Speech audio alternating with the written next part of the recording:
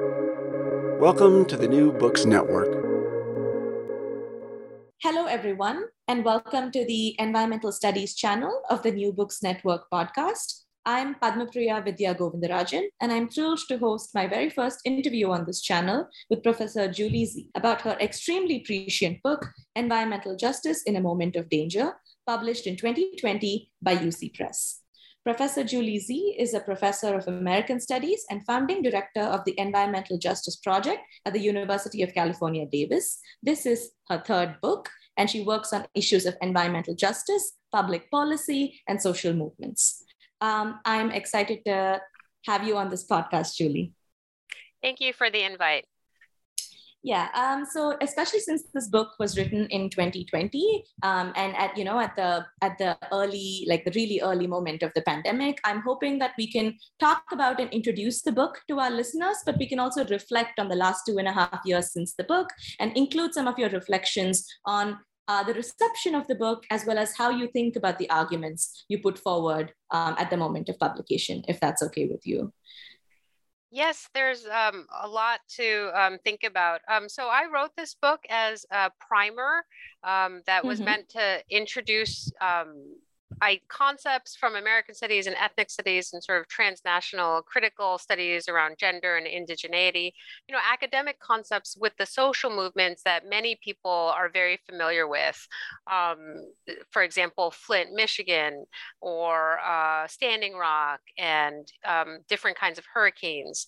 And what I wanted to do is have a way to synthesize, to describe the movements and the actions, but also connect them to each other, because we're in this moment where there is both a lot of knowledge of environmental injustice and environmental social movements, more than I think, ever in the career that I, have been working on this for 30 years. At the same time, there's such a relentlessness that it's hard to sort of take a step back and say, okay, well, how are these things connected? What is happening really? What's the big picture? So I wanted to kind of zoom into specific moments that I think were kind of iconic, but also have a big picture, overview of how these struggles are linked, in part because social movements were and are always doing these linkages themselves. So, there's a lot of academic work that, and sort of terms like racial capitalism or extractivism. And, I wanted to do kind of explanation, a primer for people who are not, in academia, but, interested in movements and so on. And so the structure of the book is really focused on keywords and case studies, and makes a sort of overall argument about the centrality of environmental justice movements in our moment of danger. The chapters, outline, it's pretty simple. The first chapter, and each chapter is also anchored by kind of a network or a coalition. So the first chapter looks at Standing Rock and, indigenous movements against oil extraction and pipelines, looking at the Indigenous Environmental Network and, these key terms of kind of settler colonialism and so on. The second chapter looks at activism and the violence in places like Flint, Michigan, and also the Central Valley region of California, where I'm based, and thinking about these ideas of sort of slow violence and fast violence, the politics of privatization and neoliberalism, and the resistance to those. And the third chapter introduces this idea of a non-naive radical hope. Opens with Hurricane Katrina. I think that Hurricane Katrina in a lot of ways kind of opens up this moment that we're kind of like really living in.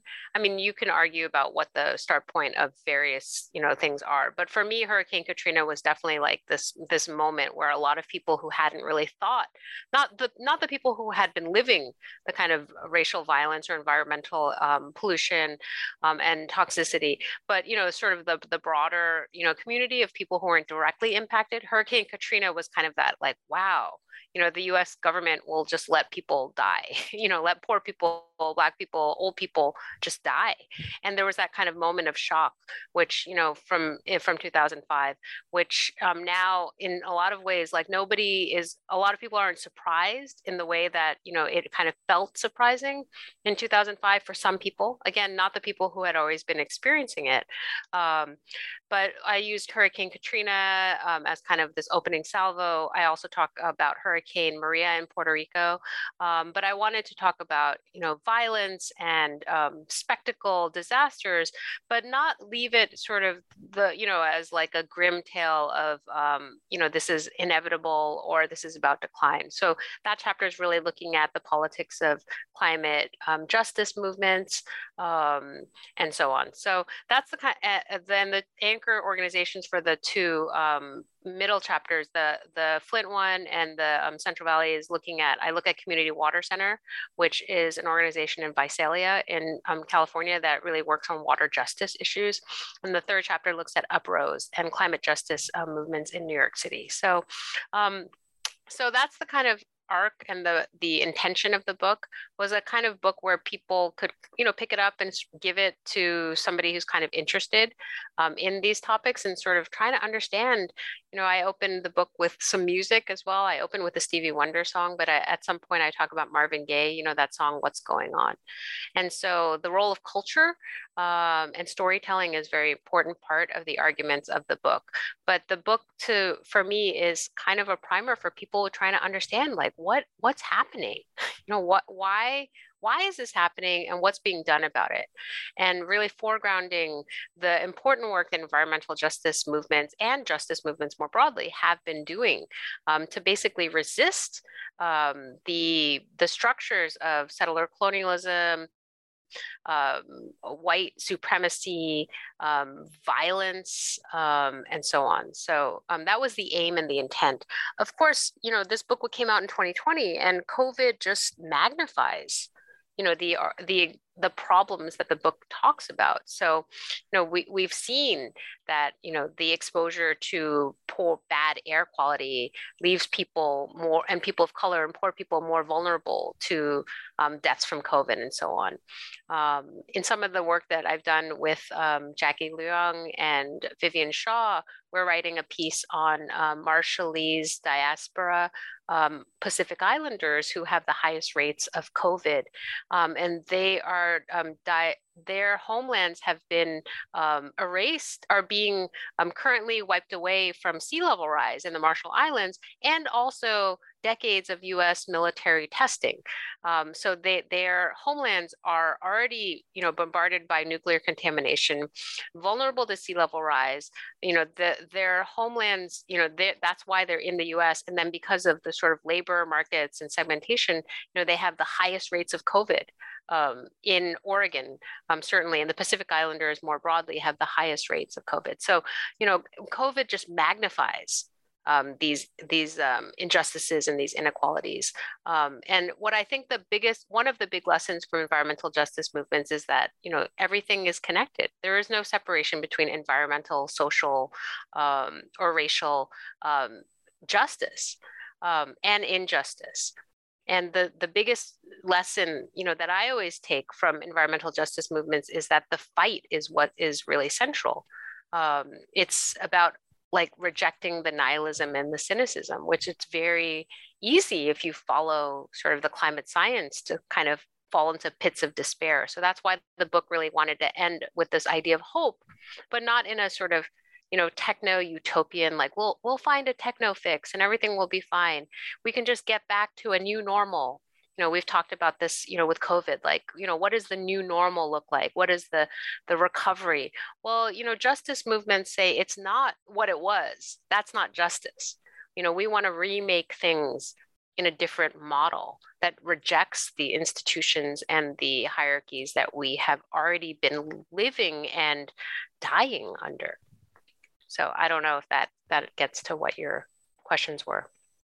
No, thank you for that. That is such a capacious summary, and it really gets into the heart of several issues that you raise in the book. And your book like you're saying, it's such a remarkable and it's such a thoughtful appraisal of environmental justice, and it's wonderfully readable. So it's good to know also that you envisioned your audience to be somebody who can pick up the book if they want to learn about environmental justice, and learn about environmental justice in its most intersectional form, where people come together and think about these issues across across the spectrum of what can be considered environmental justice. So thank you so much for that summary of the book.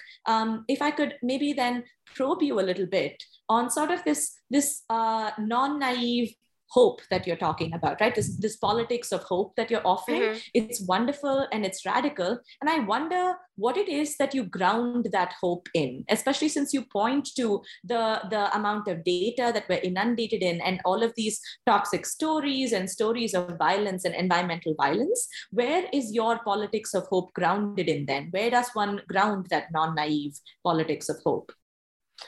For me, the grounding in the hope is in the resistance struggle. So, this is kind of a social movements question, which is how successful are the social movements? And one way to measure them is, do they win on the campaigns that they're fighting on? And to be perfectly honest, a lot of the environmental justice, organizations do not win. They quote lose more often than they win. But I don't see that as the metric, in part because it sets such a high bar for what success is. And so, and when all of the institutions and power structures are like, tipped against them. Do you know what I mean? I think it's really unfair to be like, okay, well, they're only successful if they win on, rejecting every, campaign, if they win every campaign they fight for, And so for me, I think about the continuing fight, and the rejection of despair as the hope itself. And so, if you look at climate justice movements, there is so much creativity and culture, and the youth movements in particular that use like satire and storytelling to sort of change the culture and the consciousness. The kind of hearts and minds, argument. And I think that's where I, whenever I start to sort of go into my pit of despair, I think about the young people who are rejecting, the idea that there is no future. I mean, there's a lot of emerging research saying that young people don't want to have kids because they can't imagine a future. And my colleague, Sarah Jaquette Ray, wrote a book called Field Guide to Climate Anxiety, where she talks about how in her environmental studies class, a lot of the young people literally can't imagine a future. They're just like stuck in, they get mired in a sort of, apocalyptic depression. And, there's no hope. But I think there's a lot of people who are making this argument that, cynicism and nihilism, that is actually very political. So if you kind of defang people's ability to organize because everything's like game over, guess what? Who that benefits? It benefits the existing power structures to keep the societies, running the way it is. Do you know what I mean? And so where I get hope is in, young people saying, no, we reject that. We reject your model of, that it has to be like this. And, it's young people, it's also indigenous people saying, look, this is where, social movements like, the indigenous principles of just transition, or the Black Lives Matter, statements about the Green New Deal, their vision is so capacious. And so it's not just like, okay, well, we need, society to look like the way it is, but just be not gas-based. Like if we had a solar version of the current society, there's a line of thinking that says, okay, well, that's a good transition, right? That's a carbon transition. And there are justice movements, environmental justice movements that say, no, that's not actually the goal. We don't want just like a solar version of the society we live in now. Do you know what I mean? So what are the models that we look at for what that society looks like? And so for me, a lot of the work I've done in the last 2 years since the book has been written has been, thinking about climate justice, Just Transition Movement Generation, which is a collective based in Oakland, has this remarkable set of principles of just transition, where oil is one component of the extractivism. It's the most obvious, and it's the one that people understand, but it's also about how we value caring and economy and sort of social relations. And so I think, that I'm very compelled by that vision as well. So that's, to me, where the non-naive radical hope is. It's from Black and Indigenous people and young people who are saying, not only are we not okay with the way things are, we actually have a vision of how we want it to be. Non-hierarchical, not based on individualism, based on solidarity, and so on. So, thank you. That's such a wonderful place to locate your hope in. And I think one of the most hopeful parts of the book that you talk about is in your invocation of these cultures of solidarity. And while you say that you end on this note and you end on these cultures of solidarity and offer this politics of hope, I think you also draw on it and weave it throughout the book, which was very beautifully done. Like in the very first chapter, you draw on Robin Kelley's definition of solidarity and solidarity as made in struggle. And in this process, you kind of revisit this as a key theme throughout your book. And like you say, in imagining together this process of another world existing, and you say, however temporarily, in your summation of, in your summarization of Standing Rock. And so I wonder if you could speak a little bit more to that. What are the key components that emerge as crucial to this imagination and this coming together? And what is the temporality of such a solidarity in the context of environmental justice? Yeah, I mean, I think that that idea of the solidarity and the radical politics and the kind of the things kind of come up and then go back down, and you've seen a lot more of this during COVID. Like, many more people are understanding what the politics of mutual aid or food justice look like in terms of community free fridge and kitchens, that kind of stuff. I think that for me, I'm guided by what the movements do themselves. So in the book, like, there are coalitions that go from Flint to Standing Rock, and then to people who the movements themselves are heavily networked. And so the water justice people in, California are talking to folks in Michigan and so on. So, in some ways, what I'm doing is just reporting or recounting what's happening on the ground. And those are beautiful moments that have deep meaning. And folks coming from Palestine to have solidarity with folks at Standing Rock and so on. And so so there's, I think, one of the things that I don't really talk about this like in the book, but one of the things I'm trying to think about is like what the desire for power and domination come from. And part of it has to do with like control and sort of top down, hierarchy. And so, this different model, this decentralized like temporariness, it's kind of like, the politics of Occupy and so on, but like it's less about control and, there's a single leader or there's a single, visionary and so on. And so, like the Climate Justice Alliance, and then there's different climate justice networks. They have this like idea of like many marbles in a bag. Do you know what I mean? As opposed to like one big, like this is the thing that everybody goes, for. Do you know what I mean?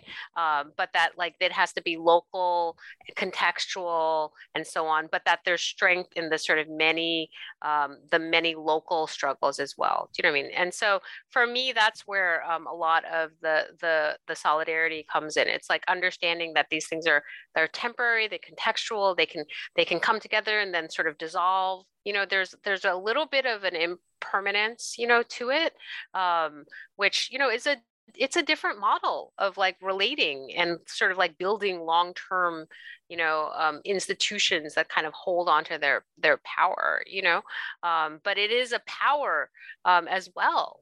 It's a power, and you could get the metaphor too from like, literal power, in energy systems instead of having like a gigantic nuclear power plant.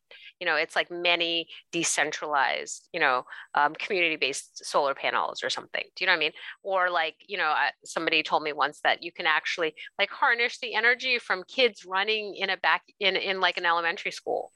Do you know what I mean? Like that can power schools too. Do you know what I mean? And so like, energy is not just a metaphor, it's actually like a practice. And like our energy systems, like, big and dominating as opposed to like many little parts. Do you know what I mean? But the little parts are actually stronger, as a whole. So I think that's what I'm very interested in too. So.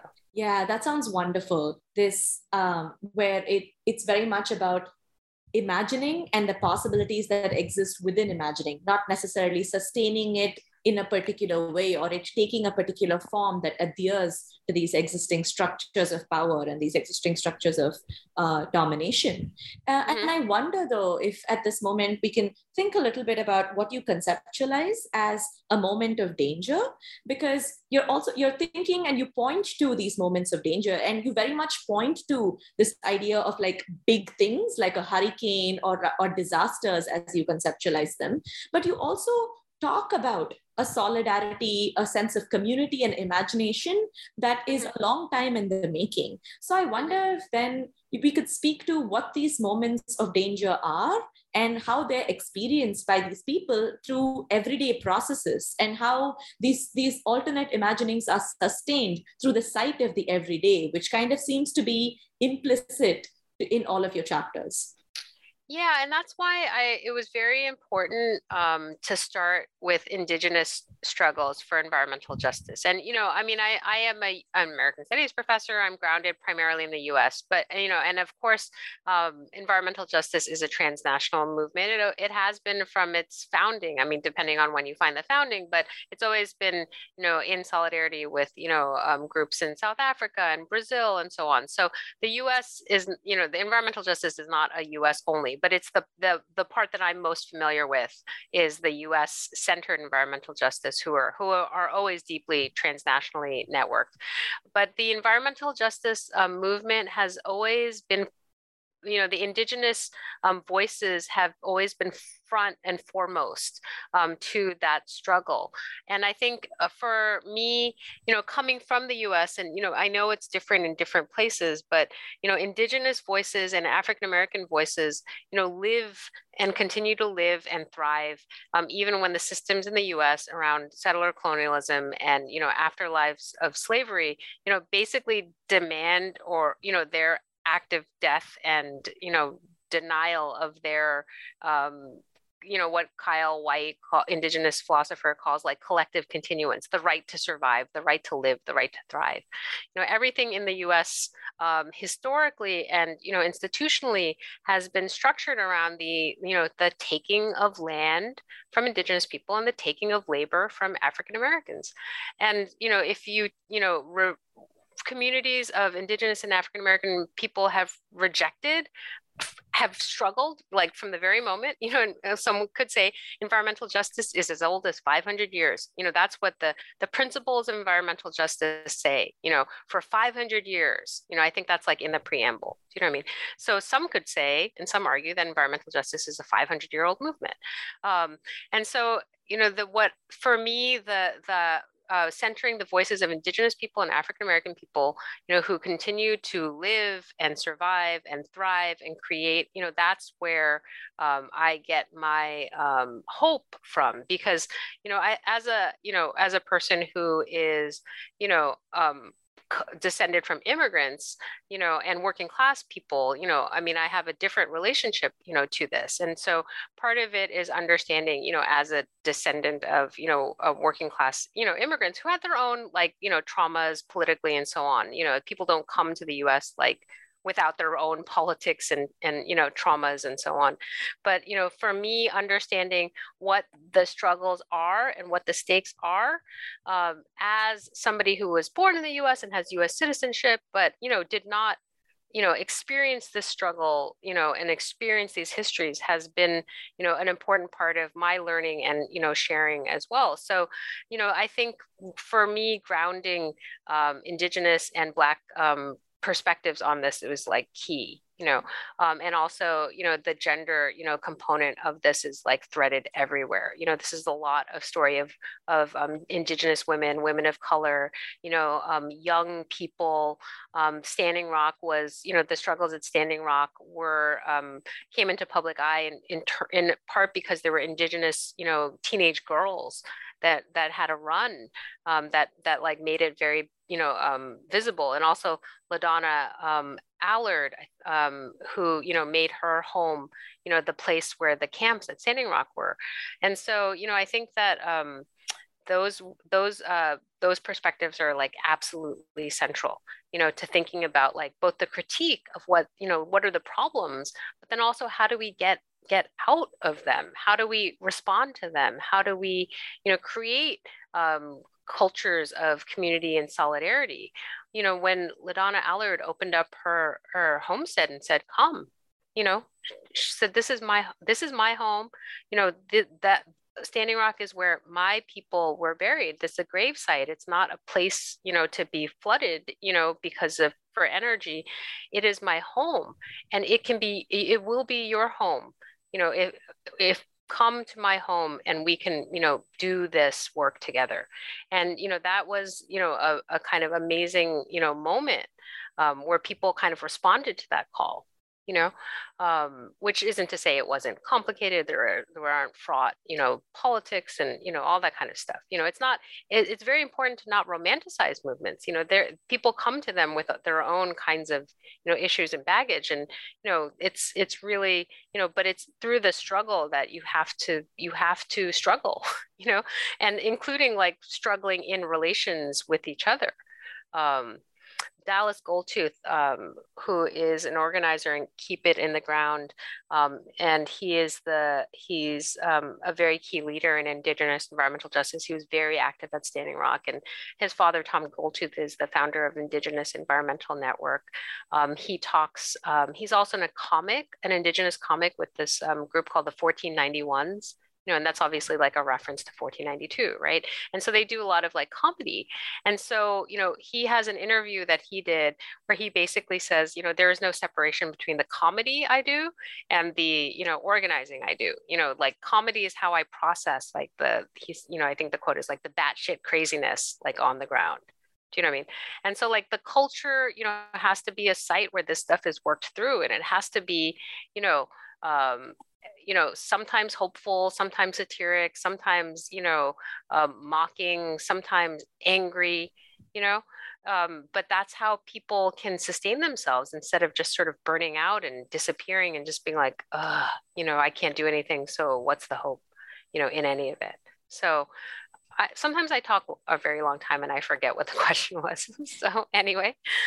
No, that's great. Like you really walked us through this understanding of what the everyday looks like when you're sustaining a movement that lasts however many years or however many hundreds of years in this case, and what it means to incorporate these everyday processes and the range of emotions that come with it, the happiness, the laughter, the hope, alongside the struggle and this sustained process of resistance. Mm-hmm. I wonder if also then we could talk through how you conceptualize violence in this context, because within your conceptualization of violence, there's this capacity to bring together all these different movements and these different iterations of state violence that affect different groups and different communities in varied ways, but in ways where they can come together and connect over how they're all being implicated within violence as a system. So maybe you could speak a little bit to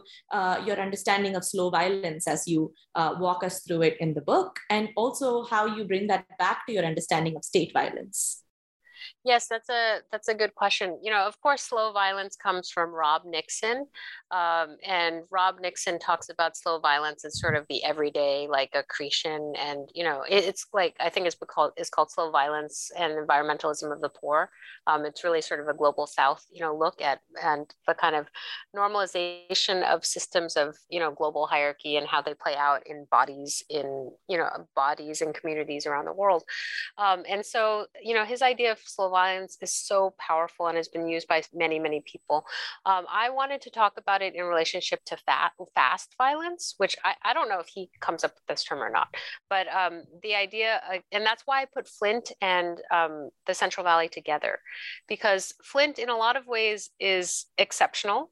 I mean, it's exceptional because there was a start point, because there was a state cover-up, of the lead poisoning, and because there was actual like actors and a moment where you could say, okay, well, there was a moment when the water privatization led to lead poisoning. Like there's a very clear, narrative arc of like villains and victims. And that's counterposed, so basically, just a summary, the state hid the lead poisoning that came as a result of a privatization attempt that came from sort of Republican-led, administration that said, look, we can save money if we privatize this system, even though our public system was fine the way it was. And when they did that, there was a thing that happened to the lead pipes, and Flint, the water in Flint basically was poisoned by lead. And it was a mass lead poisoning of like a city of 100,000 people that was covered up. And it's a majority poor, slightly majority African-American city in a state that, where the racial and class politics are very much around, suburban versus Black majority city, white Republicans, privatization proponents, et cetera, et cetera. So, you put that Flint case, which got like a ton of, attention in the news, and, the water systems, people had to like get all of their water by bottled water and so on. I put it against, the Central Valley region of California where I am in, and there's a lot of different environmental and toxicity problems. There's water pollution from like arsenic and runoff from industrial agriculture. There's like the worst air pollution in the US is in the Central Valley, in these tiny farm worker towns. There's a lot of, there's so like air and pesticide and water pollution. There's also a high concentration of prisons, in the Central Valley region. So in California, there's over, I think, 100,000 people who don't have access to clean water at like now. Like that's their everyday existence. So every time they need water, they have to go buy it, and these folks are not rich. Right. So, so then I wanted to put these together because I wanted to think about like why one system is accepted as like an everyday reality, as opposed to like this thing that, is sort of shocking to people.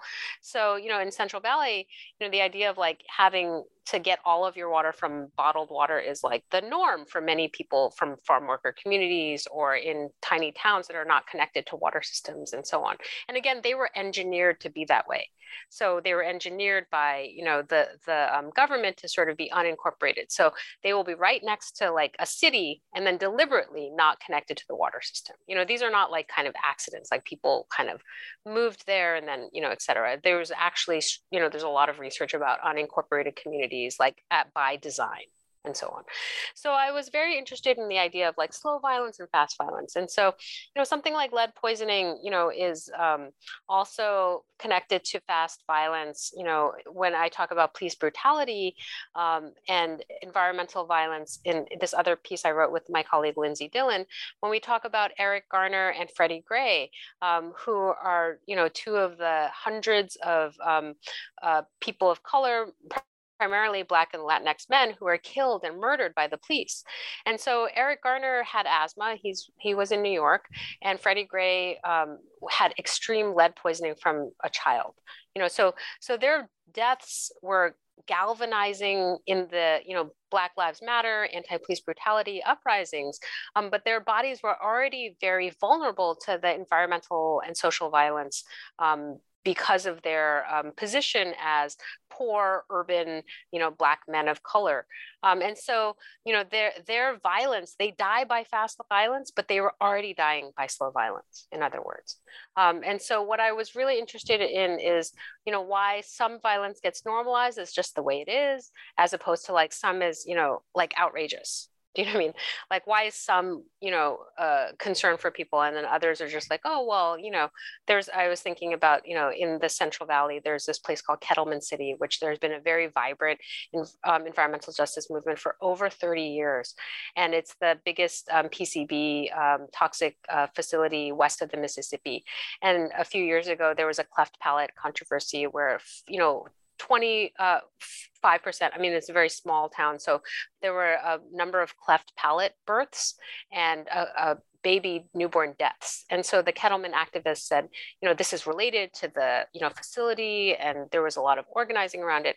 And there was a state Department of Public Health, report that was done, which basically said, no, it had nothing to do with the, facility, because Kettleman City is as polluted as every other small town in the Central Valley. Do you know what I mean? And so to me, that kind of the sort of cynicism around like, well, it's as polluted as every place else, so there's nothing special about it, is the kind of acceptance of this politics of, slow everyday violence. And so, this is where, again, environmental violence comes together with state violence. There is no difference, in other words. The state is dependent on producing safety and security for some at the expense of others. And I think that's a difficult thing if you grew up like not knowing that or not experiencing it. And this going back to like COVID and that kind of what's changed since then, definitely, I live in California, and we have terrible wildfires always, but there was one year where it just was like, everybody was experiencing wildfires and COVID. So that feeling of being, and there was police organizing against police brutality. So there was like this, the summer where all this stuff was converging. And there was that sense of like, you couldn't go inside anywhere because of COVID, and you couldn't go outside anywhere because of the wildfires, but you needed to be outside because of the protests. Do you know what I mean? And so, and I think that in a lot of ways, that idea of like, okay, feeling trapped is something that people of color and indigenous people have been living and dying under for such a long time. And it's only been in the last, 5 years that, people who were not directly impacted by this kind of violence can say, oh, this is what it feels like to feel like you have no control, that there are forces that are, outside, that are impacting your ability to like live healthfully and so on. And that feeling, when it's channeled through the organizing, I think is like where it's like, that's where I have the hope. Do you know what I mean? But, we need like to be analytic, but then also not be like, okay, well, everything is so overwhelming, so why bother? Do you know what I mean? And so I think that's where justice movements like come in. They say, yes, this is big picture stuff. And yet, if we kind of say, okay, well, the state doesn't really need our labor anymore, or the state doesn't, they've already taken our land, and, they still want more of it, or they still want to pollute more of it, like, oh, well, do you know what I mean? Like that's environmental justice movements are saying, look, like you don't have the luxury of despair. You show up, you support. That's everybody's job, because we're all vulnerable. We may have been the canaries in the mine, to use a mining metaphor, but everybody suffers when we feel that like that kind of sense of like entrapment. Does that make sense? Yeah, absolutely. And I think that the connections that you're making here and the connections that you're making in the book about these different forms of violence and how they're all entangled, and how it is that in these moments of danger, when different communities are all trapped by these systems in ways that they can't escape, and therefore they experience what some communities, particularly Black and Indigenous people, have experienced all along. And there's this shared sense of, oh, is this how this feels? That's so powerful. And in your book, you say that the hashtag know, the APL solidarity meant offering bodies as a form of material support and as a witness to police and state violence. That's so powerful, because that's where you put everything that you have on the line, saying that this environmental justice is very much about freedom, the way you conceptualize it, and everyone has to be free for it to actually be meaningful and for it to be freedom. And maybe in thinking also about what are the ways in which one can offer solidarity and what are the ways in which we can remember these different instances of state violence, maybe we can talk a little bit more about the practices that are underway in keeping these memories alive and these memories of environmental justice and these stories alive, right? Because storytelling as a practice is a big part of your narrative of how these movements come together. So could you speak more to what those practices are like? Yeah, I mean, I think storytelling is really a key part of environmental justice movements. And in the book, I have this quote from Elizabeth Yeampierre, who is an environmental justice, climate justice leader that I've known for, 28 years. And she talks about how movements have to look like us, movements have to sound like us, they have to be joyful. It can't just be like, middle class people in a room making policy. Like, that's not what moves people. Like, movements have to move people. They have to be, joyful and thoughtful, and have to be a place where you want to show up. And it can't just be like, okay, here's another 1,000-page report about how, like it's almost too late. Do you know what I mean? There has to be, I saw this quote, it said the best kind of, activism is like straddling the line between like hope and anger. And so, the movement's storytelling is a big part of the hopeful part of it, saying, look, our story matters. The state thinks our community doesn't matter. And we actually don't care what the state thinks, but because we know that we matter. We know that our stories are important. We share the story of our elders and so on. And so, just to give you an example of a project I'm just finishing up in Vallejo, I don't talk about this in the book, but it's something I'm working on now. I'm working with LaDonna Williams, who is an African-American environmental justice organizer in the Bay Area.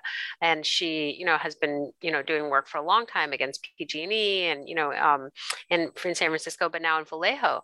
And Vallejo is a poor city that went bankrupt, and it has the oldest military base on the west, in the West, from like basically before statehood. So 1859.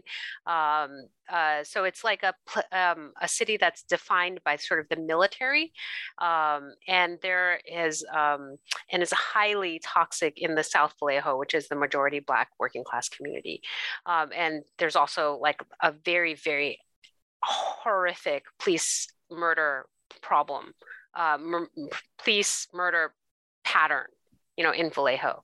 And so I worked with her and her organization, All Positives Possible, on a storytelling project. And what that project was, in part, was telling the stories of Black Vallejo, activists over time that have been fighting for justice. And some of that is justice, within the military, because the U.S. military was deeply segregated during World War II. So, the military base, Mare Island, there's a lots of, rioting against Black sailors. It's very close to where there was a big explosion in World War II, where, the Black segregated, Navy personnel who were loading the munitions, there was over 324 of them died. 200, and the vast majority of them were black sailors, and the sailors refused to go back because of this explosion that killed most of their peers, and they were court-martialed for basically military, not listening to orders. And so, there are all these layers of violence, violence by the military, violence by the police, violence by the oil refineries, all this stuff. And so the project that we are working on is recounting the stories of the elders, including people like Pat Dotson, who is like over like definitely over 80, talking about these moments, and growing up and these sort of moments of hope and survival, over time. So, your storytelling is really important, because if you just are like, okay, these terrible things happened and all of this stuff is like basically primed for you and your community to be dead, like how is that, what does that get you? Do you know what I mean? Like that doesn't move you very much. Do you know what I mean? But hearing the stories of, Black elders and women who have been fighting for, decades around all of these issues, that's kind of beautiful. So storytelling is really, really important. And I think, there's a lot of ways in which, I mean, I guess it depends on what worlds you live in, but, if you do environmental work, there's a lot of ways in which environmental work gets fetishized as environmental science or environmental policy. And the storytelling component is often seen as kind of, it's not real, it's not important, it's not like, empirical. But, I don't think, I don't think that's true. And B, I would argue that it's actually more important, because why else would people care? I mean, we have all the data in the world about climate change, and parts per million or in diesel. And, there's a lot of empirical documentation, not just around climate, but around all kinds of, issues, plastics pollution, toxicity. And that does not move people. What moves people is stories and visions of what can and should be. So you were talking about what moves people. It's the stories that moves people.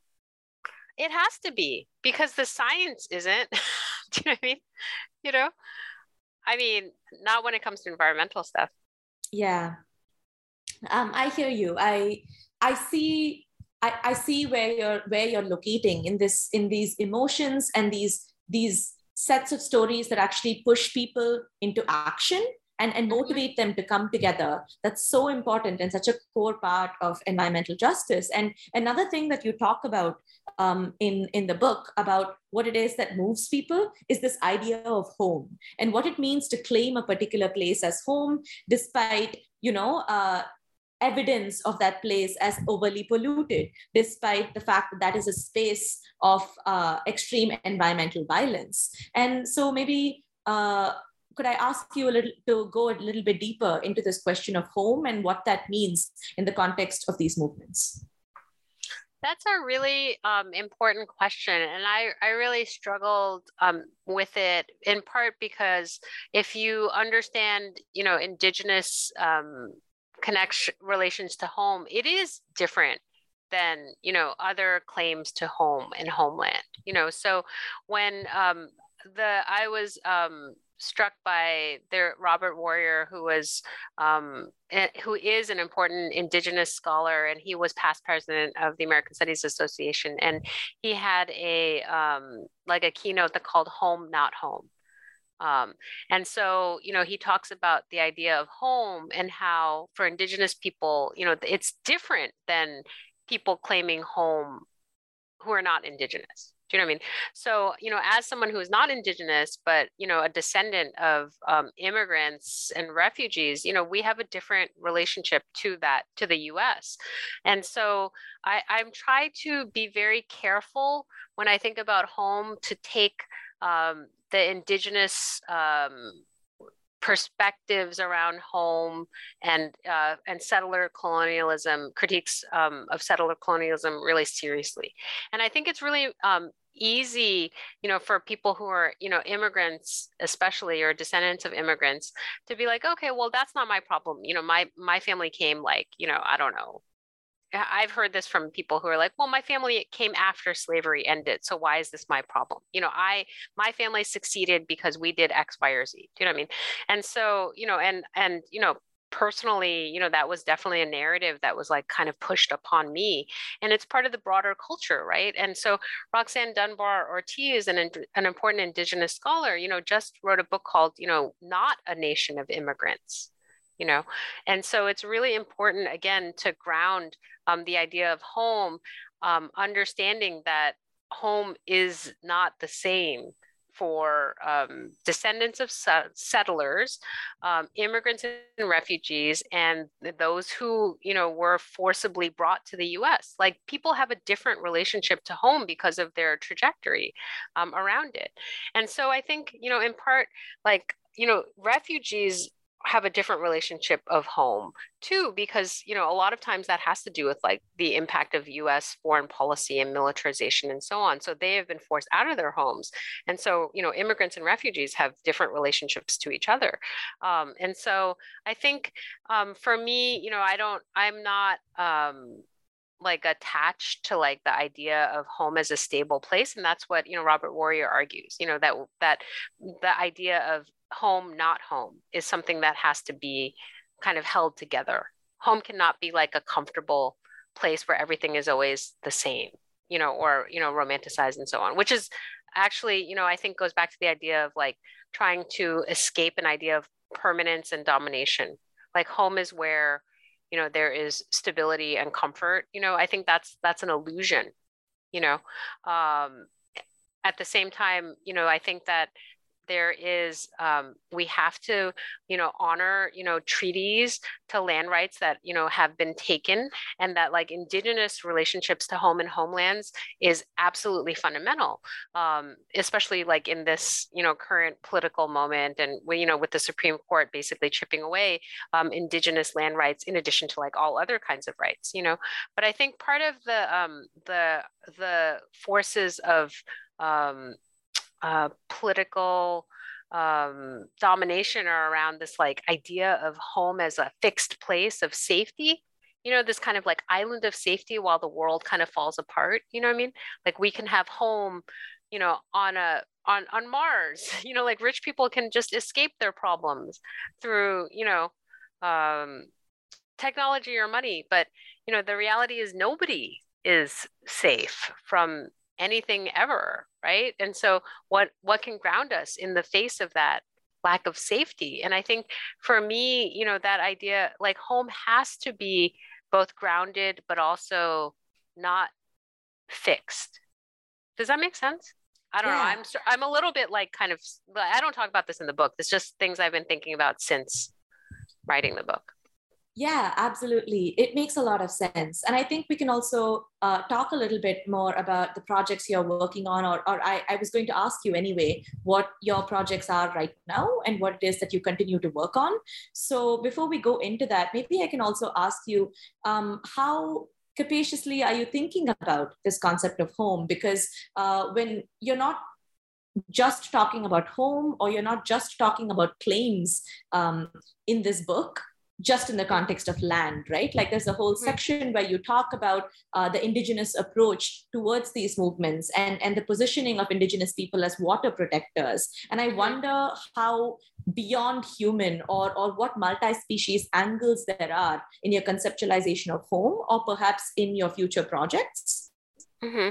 Yeah, I mean, I think, this is why, at Standing Rock and, other indigenous movements against, oils and pipelines, there's this idea that like, this is not just land that can be exploitable. This is not just resources that have like, material value, but that's why, LaDonna Allard said, look, this is where my family is. And you don't do things to people's graves. Do you know what I mean? Like, you don't. And that's a kind of, I think, many cultures, honor their dead. Do you know what I mean? And so, it's both multi-species, but also multi-temporal, I mean, it's, it's home is a lot of things. It's land, it's also community, it's memory, it's connection. It's so many things as well. And I told you this, but my mother has terminal cancer right now. And one of the things that, she's a Buddhist, and I've been trying to understand, what the Buddhist conception of death, is. And, somebody said it was like beingness and nothingness, but it's actually, if it's not like there isn't an end, there's just, you're connected, your physical body isn't here, but, there's a kind of, there isn't like loss in sort of a Judeo-Christian kind of model, And so, I think my mother, when, she almost died in the hospital, and she said, in like, I want to go home, you know, and, I said, oh, do you mean the family home? And she's like, no, I want to go home, you know, and I am still kind of like processing what that means, and I said, are you scared? And she said, no, I'm not scared. I just want to go home, you know. So home is like a really important concept, but I think it can mean many things. It can mean spiritual home. It can be, the idea that like our ancestors are with us, the indigenous idea of like 7 generations, like it's in the past, it's in the future. You think 7 generations behind, you think 7 generations ahead. It's not looking at the temporality of like capitalism, which is like, what the balance sheet looks like in 5 years or whatever. What's your payout? So you can like basically take the money and run. Do you know what I mean? The temporality, the value system, everything is just completely different. So if you think of the earth as your home or the land as your home, you're not going to shit on it. Do you know what I mean? You're not going to like abuse it. You don't do that, and I think that is an ethic that is a very beautiful one. And, that necessarily includes all species and peoples and, air, land, water, spirits. Do you know what I mean? It's not just, what you can know and, empirically, and what you can, like the gold you can like stuff in your pockets. Do you know what I mean? Your Bitcoin or whatever. Do you know what I mean? It's like a much more like broad idea of life and death, and, and like the cycles of them, in a way that sort of, protects itself over the long haul. Do you know what I mean? As opposed to just this extraction model that's like, let's just do this, pick up and go and do it someplace else. That's what colonialism and capitalism is. Let's just take, exploit, destroy, leave, find someplace else to do the same thing. Do you know what I mean? And if we have a different relationship to home that's like, based on like the ways people have been living and surviving and dying, we have a different relationship to the resources and the planet and the people than the ones that we have been taught to value. So I don't know. Thank you, Julie. That was, thank you so much for sharing that. And that was I'm in awe of your capacity to kind of suture in hope and optimism and depth in thinking about relations and in thinking about home and in thinking about feelings and emotions and what it means to guard the land and the soil and see these things as not just resources, but as a part of our existence and a part of who we are and what we need to protect and the futures we're working towards. So that was really well put in a very generous way and generative way of thinking about home. Maybe just a final question maybe would be, I guess, what can we expect to read of your work next? What are you working on in terms of things that we can read? A book or another project perhaps? I mean, until I pass, and I don't know when that will be, the only thing I'm working on, I mean, I've been working on environmental justice, like different forms of it for like 30 years. And, of course, environmental justice and climate justice are all I'm going to do until I go, in part because I think, the environmental justice and climate justice, are what I know, what I care about, what I love, what I'm afraid of, for, and so on. And so, I am working on a book on climate justice as freedom, in part because I think, I went through a phase where I was really thinking about violence and death. And then I just had to shift and I said, okay, well, I can't always be talking about environmental violence and death. This is part of the shift, myself, of being like, okay, well, what's the thing that movements are working for, and part of it is this idea of freedom, and what the future looks like that is not just about like fighting in a negative sense. And so, the work on climate justice as freedom, I really like Libby Anker. She wrote a book about ugly freedoms, where she talks about, the idea of freedom as being basically dominated in the US political like landscape as, like the freedom to not wear a mask or the freedom to, buy yourself to safety, or, like an individualist consumption-based, sovereignty freedom. And what social movements do, she argues, and, I'm sort of picking up, her arguments in that book, is that, social movements and climate justice movements are saying, no, freedom is not around individualism, it's around community. Freedom is not about ownership, it's about care. Freedom is not about this, it's about these other things. So I think this new book is really kind of talking about climate justice as a freedom struggle. And what does that look like? And what are the